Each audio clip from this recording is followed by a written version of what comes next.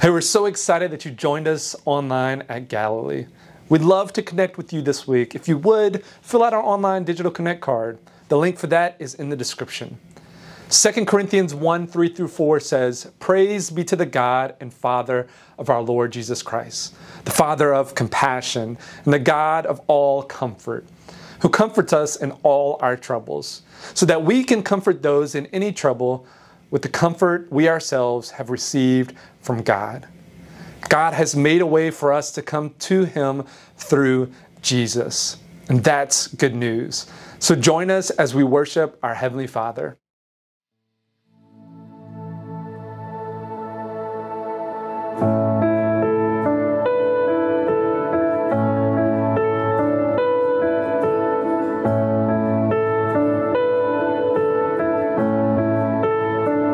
How great the chasm that lay between us, how high the mountain I could not climb. In desperation, I turned to heaven and spoke your name into the night. Then through the darkness, your loving kindness tore through the shadows of my soul. The work is finished, the end is written. Jesus Christ, my living hope. Who could imagine so great a mercy? What heart could fathom such boundless grace? The God of ages stepped down from glory to wear my sin and bear my shame. The cross has spoken, I am forgiven. The King of Kings calls me his own. Beautiful Savior, I'm yours forever. Jesus Christ, my living hope. Hallelujah, praise the one who set me free. Hallelujah, death has lost its grip on me. You have broken every chain. There's salvation in your name, Jesus Christ, my living hope.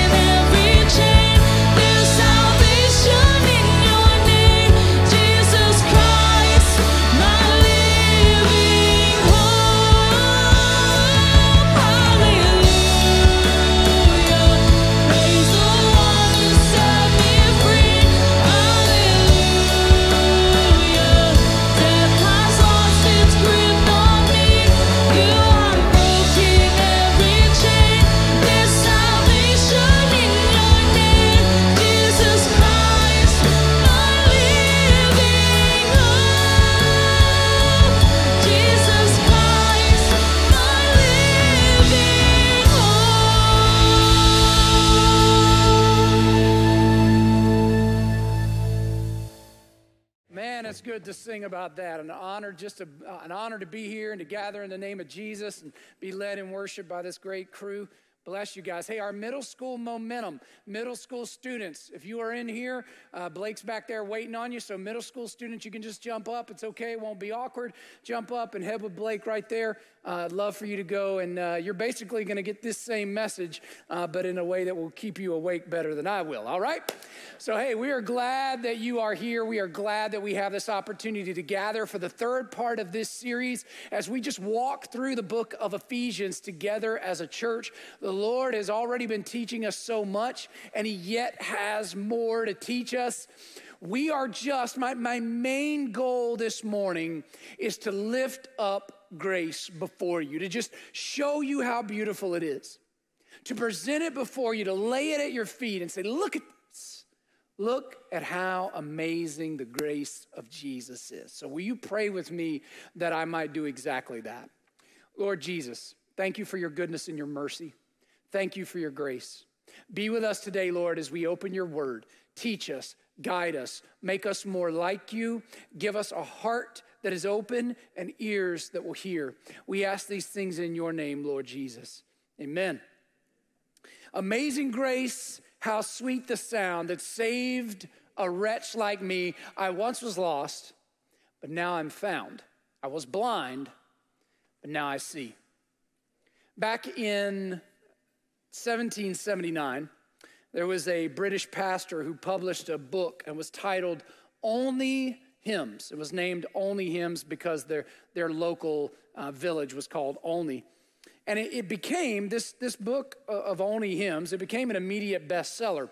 But hymn number 41, which was entitled Faith's Review and Expectations, really was not very popular, did not gain any significant notoriety. And in the midst of all those other hymns that were, very popular and people were very excited about them, because again, this book, was a sellout. It really failed to register. That hymn was really a hymn in many ways. Hymn number 41 was a hymn without honor in its own country. But then that same hymn jumped shores to America many years later, and it quickly rose in popularity. Somebody renamed it, we don't know exactly who. A music director in South Carolina put it to a new tune, and that happened in the 1850s, so, almost 100 years later. They added some lyrics from African-American spiritual worship, which was awesome. And on December 10th, 1947, the famous African-American singer Mahalia Jackson, she recorded a version of that hymn.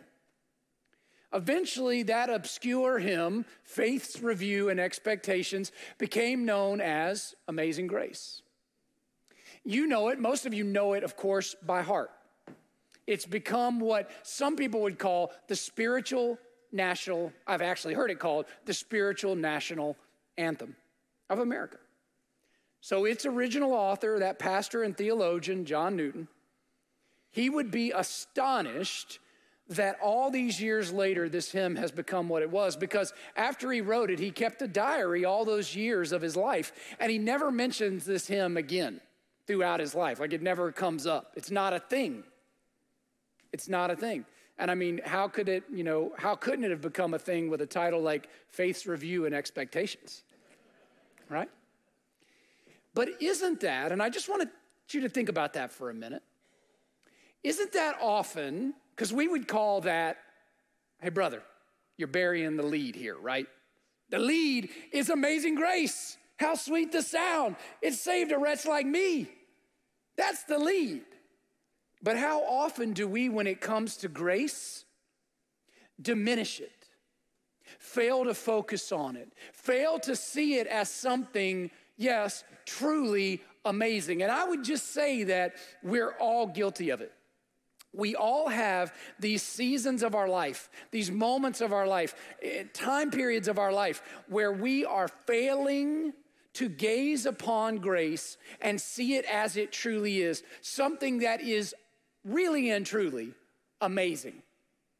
Because we end up focusing on other things, losing sight of how beautiful it is, losing sight of what a gift and a joy it is, losing sight of its amazingness. And so, as I told you, my only job this morning is I believe the Holy Spirit has led me. This is it. My only job this morning is to take grace and hold it up before you, that you might see it.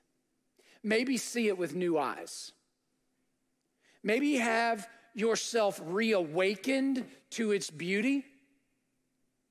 Sometimes just looking at something a little bit differently, put a new tune to it, change the title, and suddenly it becomes something more to us than it was before. Go with me, if you will, to Ephesians chapter 2. That's where we're going to basically be throughout this whole message. Ephesians 2, 1 through 10. Because look, you could basically write this hymn from these 10 verses. So I am sure that this section of verses was influential for John Newton when he wrote.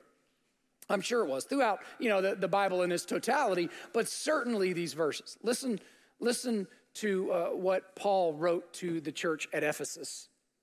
He says, "As for you, you were dead in your transgressions and sins." So that's the problem, right? You were dead in your transgressions and sins. Transgression is a fancy word for sins, things you did wrong, right? "In which you used to live when you followed the ways of this world and of the ruler of the kingdom of the air." That's when you were slave to Satan. You were slave to sin. You were far from God, all right? That's what Paul's saying. "The spirit who is now at work in those who are disobedient." He says, you'll see a lot of people around you doing wrong. You'll see a lot of people that when you're trying to do right, in your workplace, in your school, in your peer group, you're going to be trying to do right. They'll be doing wrong. And you'll say, well, sometimes it looks like they're having more fun than me. That just is what it is. I can promise you one day you'll be having more fun than them. Listen, all of us also lived among them at one time, gratifying the cravings of our flesh. In other words, doing what it is we want to do, when we want to do it, how we want to do it, and following its desires and thoughts. Like the rest, we were by nature deserving of wrath. But because of his great love for us, God, who is rich in mercy — this makes God different than you and me, because we are not rich in mercy, but he is — made us alive with Christ, even when we were dead in transgressions. It is by grace you have been saved. And God raised us up with Christ and seated us with him in the heavenly realms in Christ Jesus. Verse 7, in order that in the coming ages, he might show the incomparable riches of his grace, expressed in his kindness to us in Christ Jesus. His kindness to us is Jesus. For it is by grace you have been saved through faith, and this is not from yourselves. It is the gift of God, not by works, so that none can boast. For we are God's handiwork, created in Christ Jesus to do good works, which God prepared in advance for us to do. So what is so amazing about grace? Well, let me hold it up before you, church. Let me lift it up high.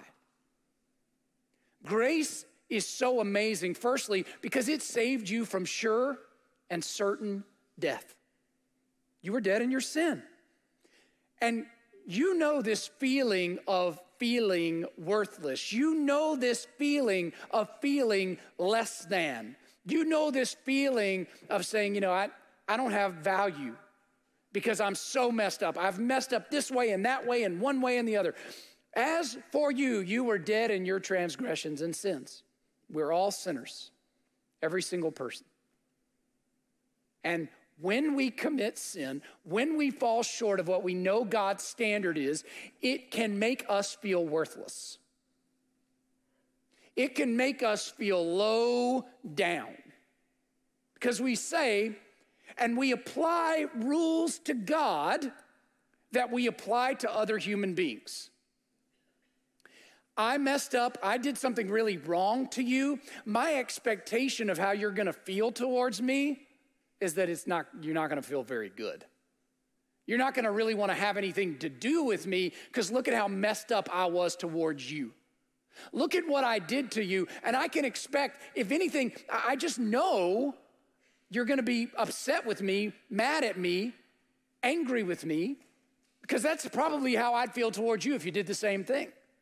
We apply this standard to other human beings. It's in our nature. But that's not how God looks at you. This is the time of year this time of year and the spring, where if your neighborhood is anything like mine, something happens about this time every year and in the spring, and it's yard sales. Yard sales or garage sales. And, you know, we get the signs out in our neighborhood and people put all their junk, their stuff out in front of their house and people can go and peruse all your junk, stuff. And so they go and there's a couple of things I've noticed about yard sales that are always kind of funny to me. The first one is this: people will buy just about anything for the right price. They will buy like a bottle of spit if you give it to them at the price they want. Okay, I'm just saying, they will. I've just noticed that.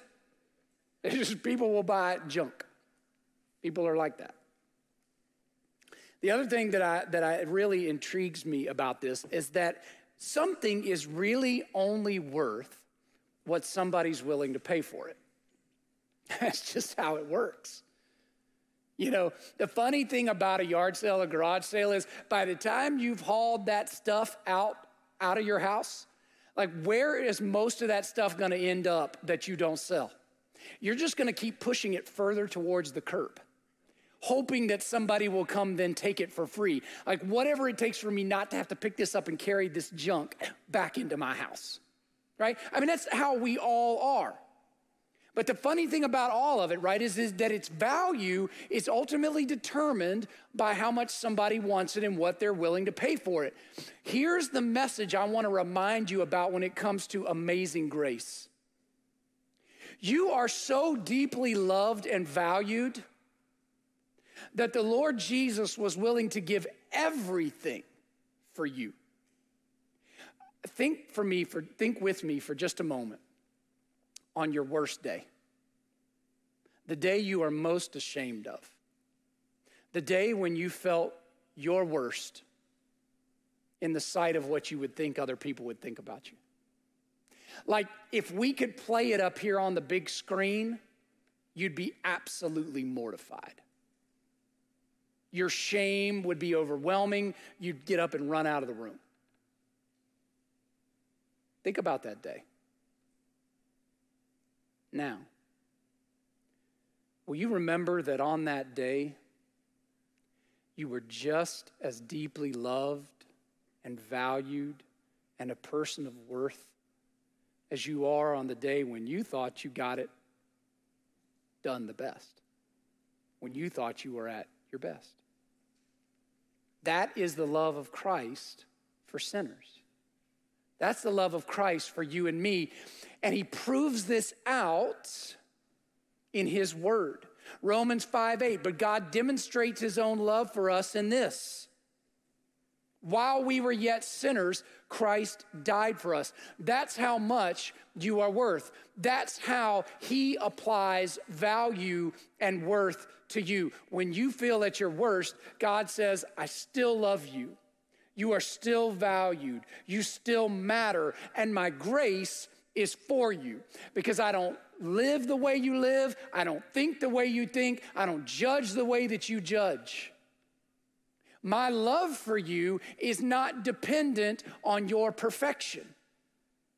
This is good news. You've been saved from death because you are a priceless, timeless work and child of God. And don't you forget it. Second reason grace is so amazing is that you have been saved by grace itself.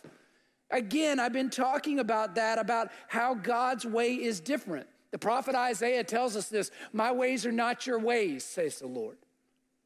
I don't operate the way you operate. My standards are way higher than yours. Way higher than yours. But the way that I love you, the way that my care and concern is for you, it's also way higher than yours. And that's the difference. We've been saved by that kind of grace. Remember what verse 4 said? But because of his great love for us, God, who is rich in mercy.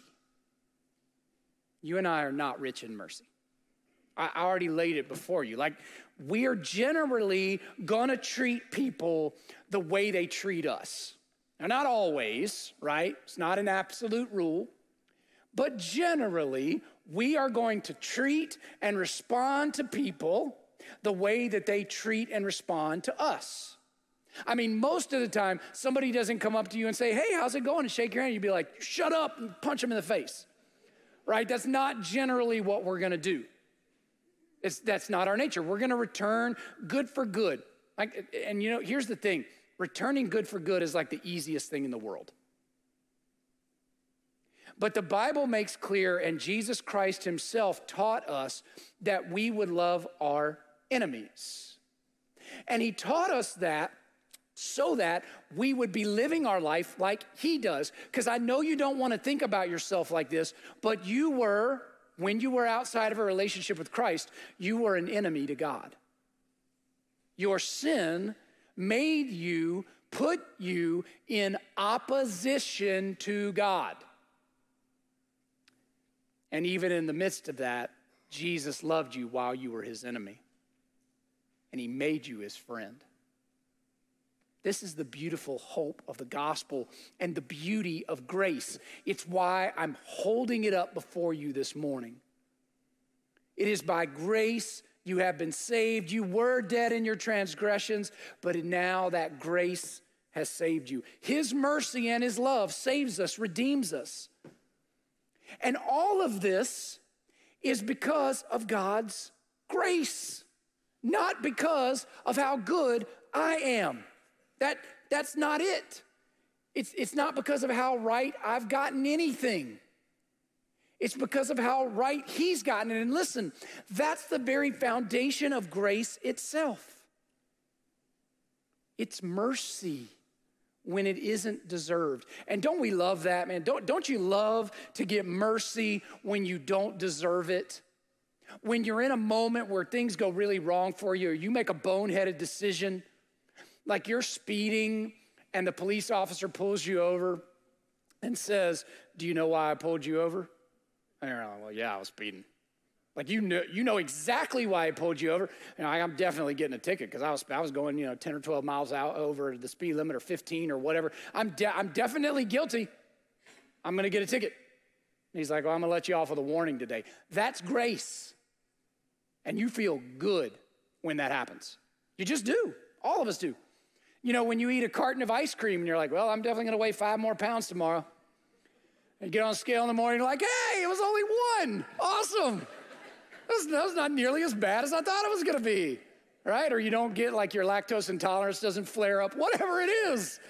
Whatever it is, you're just like, yes, this is a mercy. This is a gift. Feels great. That in and of itself is a grace-filled moment that blesses you. Or what about when you make the mistake of cutting somebody off in your car and you're so thankful that they don't respond to you the way you responded to the last person that did it to you, right? Aren't you just like, oh man, I know what I did when somebody did that to me. I am so thankful because I just made the stupidest decision and they were still nice. They were kind. Friends, grace itself, by its very definition, is unmerited. That means undeserved favor. That's what it is.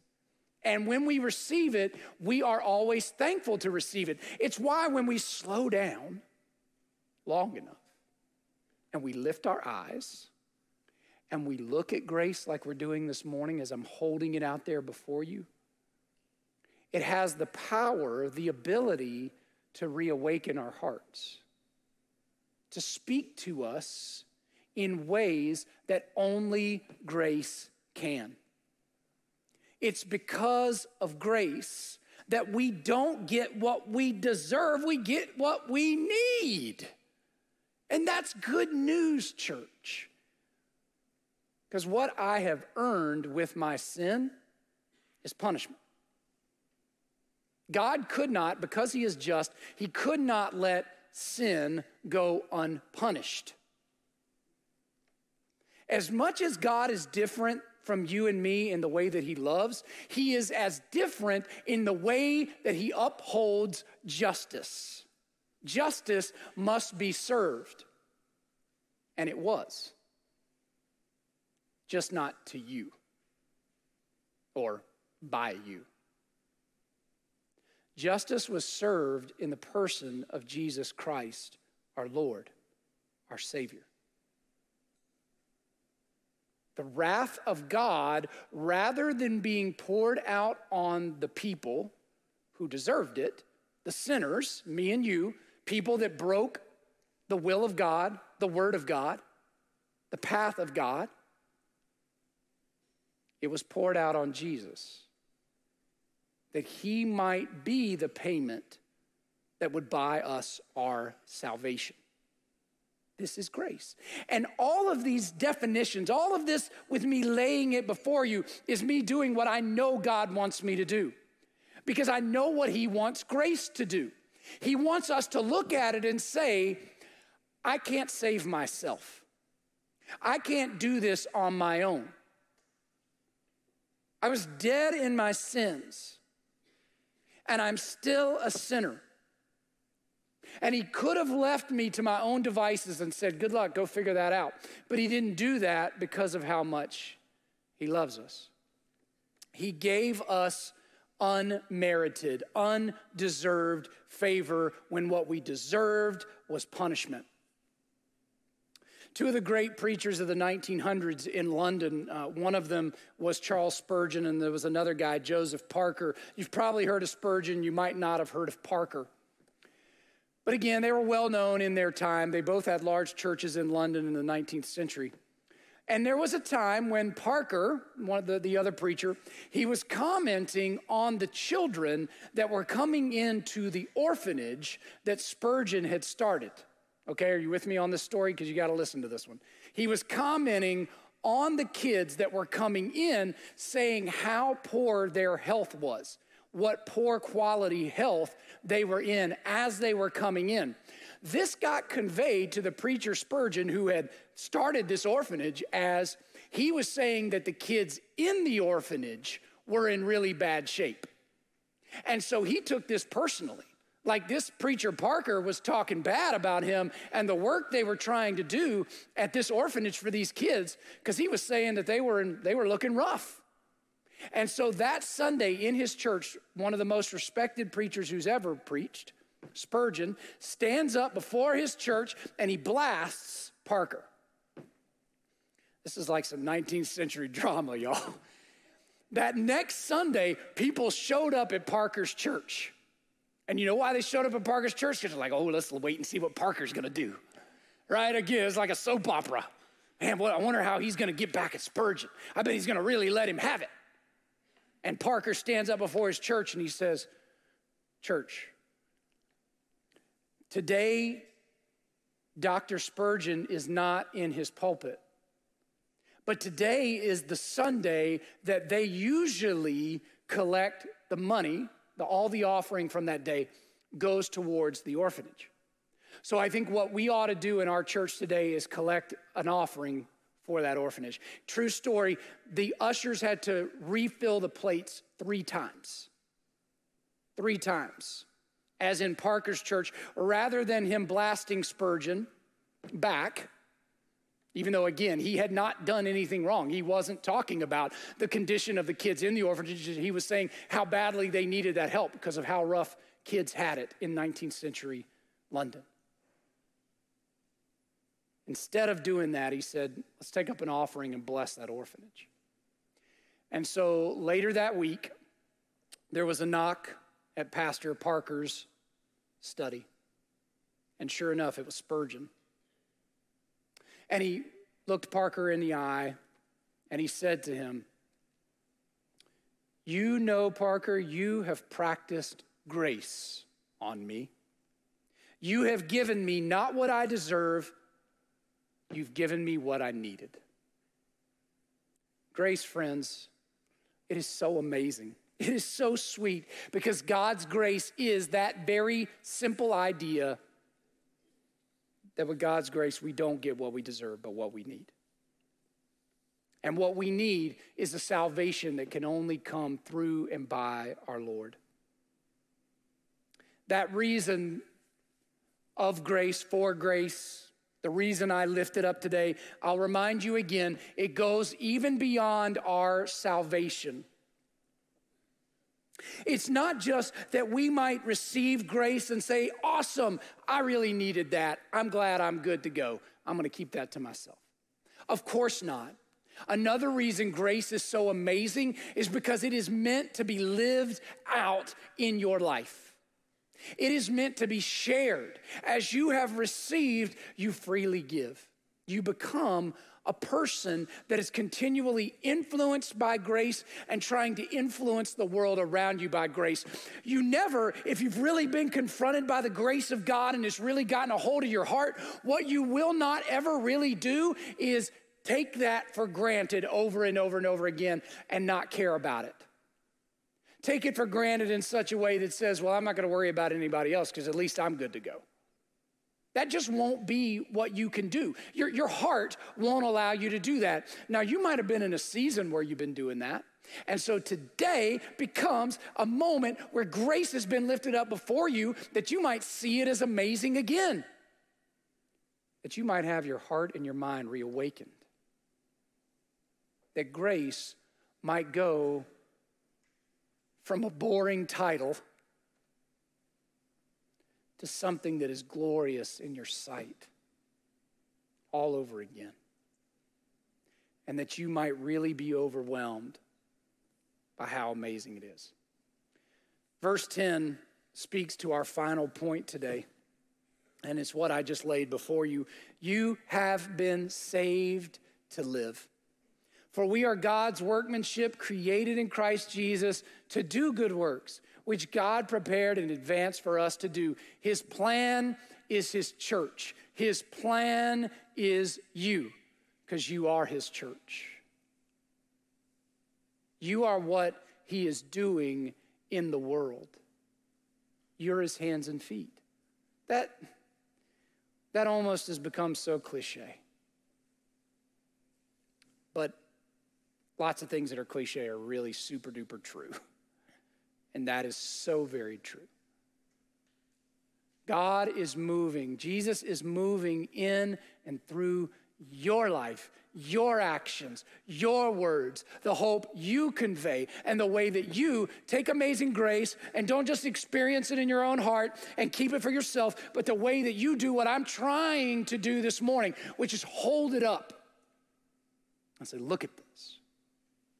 Look how grace got a hold of me and changed me and made me more than I could have ever been on my own. Look how Jesus loved me when I was at my worst. And he'll do the same for you. Look, this hymn, Amazing Grace, that the vast majority of us know by heart, I suspect that its author, I told you about him earlier, John Newton, I suspect that so much of this hymn was pretty easy for him to write. And I say that because in so many ways this hymn was autobiographical. It was a story about what God had done for him. So it wasn't difficult to come up with. He needed a little help with the title, but it wasn't hard for him to come up with the hymn itself because he had experienced such unbelievable grace in his life. As a young man, he was raised as a Christian. Up until the point when he was about 12 years old, he was raised and walked with the Lord, followed God. But for him to write the words of Amazing Grace and say, that amazing grace saved a wretch like me, you know what? That means he felt like a wretch. A wretch is not a word we really use much anymore. But basically, its definition is somebody awful. And he felt that. Because he was born into that respectable family, and like the prodigal son, he had squandered much of it away. By age 11, he was sailing the high seas with his father, and by the time Newton was 17, he had laid aside, as he tells, every religious principle and abandoned himself, he said, to the service of the devil. He became a deserter. He was arrested as a common felon. At times throughout his life, he contemplated suicide. He began serving with the slave traders of Sierra Leone. and the shame of those actions that he committed during that season of his life, he said, it drove me to hide myself in the woods from the sight of strangers. He was so ashamed of himself, he became recluse. He said, he believed that my conduct, principles, and heart were still darker than my outward condition. Did you hear that? My conduct, principles, and heart were still darker than my outward condition. As bad as I might have looked towards other people, as bad off as they thought I was worse. You and I felt that sometimes. Because just like I said earlier, if we could play your worst day here on the big screen, you'd run screaming out of the room. Because of the shame of it. Because you'd say, I'm a wretch. It was March 10th, 1748. It was a violent storm as Newton was sailing those seas on one of those slaving ships. A storm as violent as could be broke across the ship, and he said, it did not just break across the ship. That storm broke across me. He considered that day in so many ways his spiritual birthday, because that was the day that God reawakened him to his presence. He said, I cried to the Lord with a cry like that of the ravens, which yet the Lord does not disdain to hear. And I remembered Jesus, whom I had so often derided. It was 16 years later, after that storm of the soul, that Newton was ordained as a priest in the Church of England at Olney, England. Remember, I told you the book they wrote was Olney Hymns. He wrote those hymns with the great hymn writer, a guy named William Cowper. They published the hymnal, and he wrote hymn number 41. Amazing grace, how sweet the sound, saved a wretch like me. I once was lost, now I'm found. I was blind, but now I see. On your worst day, God loved you as much as he did on your best day. And what ultimately is going to matter in your life is whether you submit to that beautiful clarion call of grace, being held up before you and saying, I accept. I've done nothing to earn it, but I accept. Yeah, but I don't have every area of my life right yet. I'm not living perfectly yet. And you won't. You're not ever going to be perfect. Oh, well, Nick, you better be careful with that because somebody will just think they can just do whatever they want and follow Jesus. No. Because when a person is really confronted by grace, when grace really gets a hold of your heart and changes you, your desire becomes for the things of God. And when that's real and when that's authentic, you will not live like you used to live. You will not be comfortable with who you were. As a matter of fact, you will fight for what is right. You will stand on what is right. Newton not only wrote a great hymn, he not only stood before people and preached the word of God, Newton fought against and became a leading voice against the horrors of slavery of which he had once sailed the very boats for. Why? Because he was not who he was anymore. I once was lost, but now I'm found. I was blind. Now I see. And look, the beautiful news for you and me today is that because of grace, that can be true of you. Whether you are in this room or whether you are joining us in worship online, grace is available to you because of Jesus. It is unmerited, undeserved favor. You don't deserve it, but you can have it anyway. Sign me up. And my prayer is that you will receive the beautiful joy of grace this morning. If you're outside of a relationship with Jesus, I would just say to you, why? Why? I want you to share in the hope of Jesus that I know. I want you to know my Savior that has changed my everything. I am not who I was. I'm still a sinner. I fail all the time. But I know I am loved. And I know I am saved because of Jesus and what he's done, because he found me of great worth. And he has and he will do the same for you. If you will repent of your sin, which just means I'm going to say I'm sorry to God. If you will believe in faith that Jesus is the Christ, if he is who we've been talking about him being all morning long, if you'll be baptized into Christ and become a new creation in him, your sins washed away, saved by your faith in Jesus, then you can have this unmerited favor of God. Whatever decision you might need to make, whatever way you might need prayer, we are here for you in any way we can be. We're going to stand, and we're going to sing this song that a lot of us know by heart. I'm right here if we can help you.